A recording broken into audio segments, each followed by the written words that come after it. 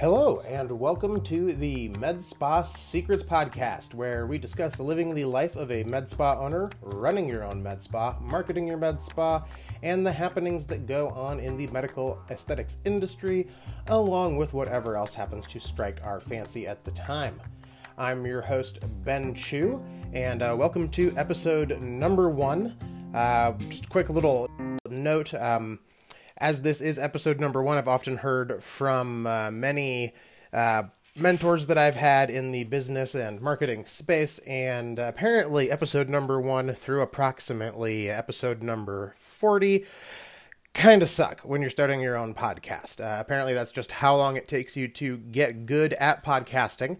So I want to thank you so much for being here on episode number 1 with me, and encourage you to ride along, even if it may suck a little bit, until it no longer sucks at episode 41. Hopefully it won't suck too bad though, and you will get something good out of these episodes, which is my intent. Obviously this is episode number 1, so it is the backstory episode before we get into everything nitty gritty and med spa. So just kind of first off, who is this talking to you? Who's your host? Who is Ben Chu? I'm an entrepreneur with approximately a decade of experience running different businesses, owning different businesses, including my med spa. I have been trained by some of the best marketing and sales gurus in the world, people like Tony Robbins, Russell Brunson, Terry Ross, Alex and Layla Hormozi, Alex Sharfin. If you are not in the mentor and the guru space, you may know who some of those people are, and you may not know who some of those people are, and that's fine. Let's go ahead and jump into the backstory. So a handful of years ago, and really the backstory is important, I think, because honestly, nobody really cares how much you know until they know how much you care. So, a handful of years ago, before I got into the med spa business, I was already a health club owner, and I had, over several years, built a very nice little health club, and then had a bad breakup with a business partner at the time, which basically destroyed the company, the health club company, and I had to start over, basically from ground zero. And the thing was that I was just not able to get enough new clients fast enough to grow that business back to where it was and to exceed that in any sort of reasonable time. And it really sucked, right? If you're another small business owner like me, obviously you're a med spa owner if you're listening to this, or hopefully you're a med spa owner if you're listening to this.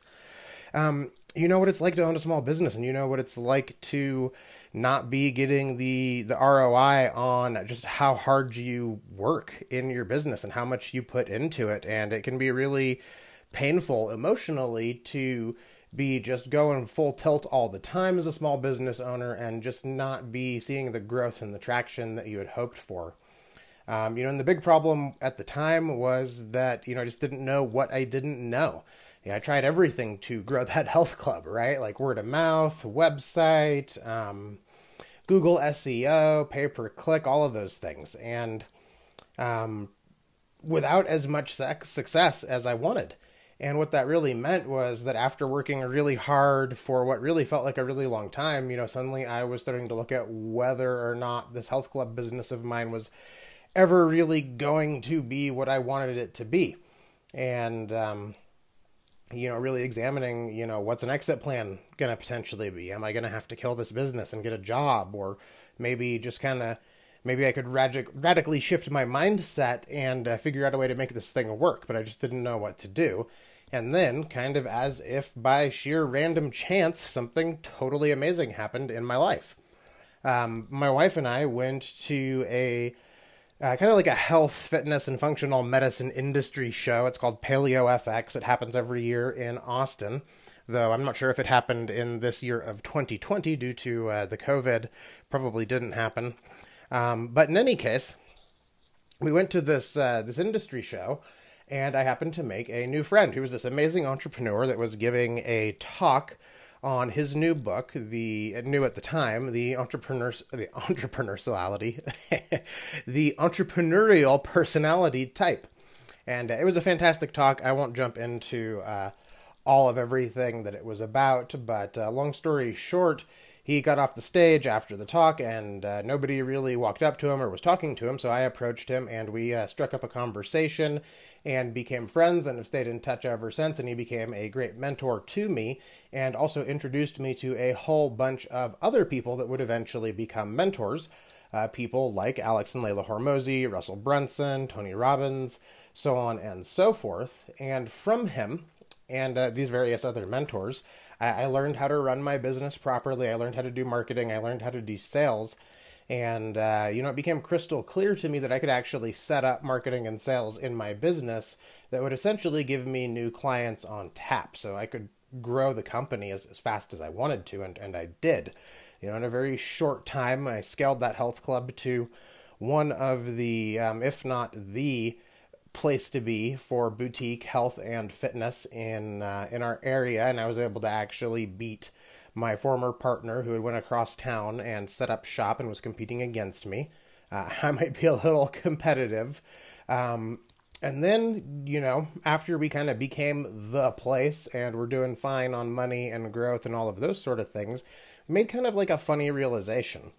And what we realized was, at this point, my wife, Jennifer, who is a family nurse practitioner, she had just graduated from grad school with her FMP a couple years before that. And, she was working in the hospital, working for an orthopedic group for a while. And she just really hated being in the hospital system. And she wanted to get out and open her own practice. So I was supportive of her, and basically what happened was actually I came home one weekend and she was like, "Hey babe, I just bought a new $100,000 laser, but it's okay because me and my girlfriends are just going to do it as this like weekend side gig thing, and it'll pay for itself." So I was supportive of that, and she started this side practice, and then eventually that became her thing.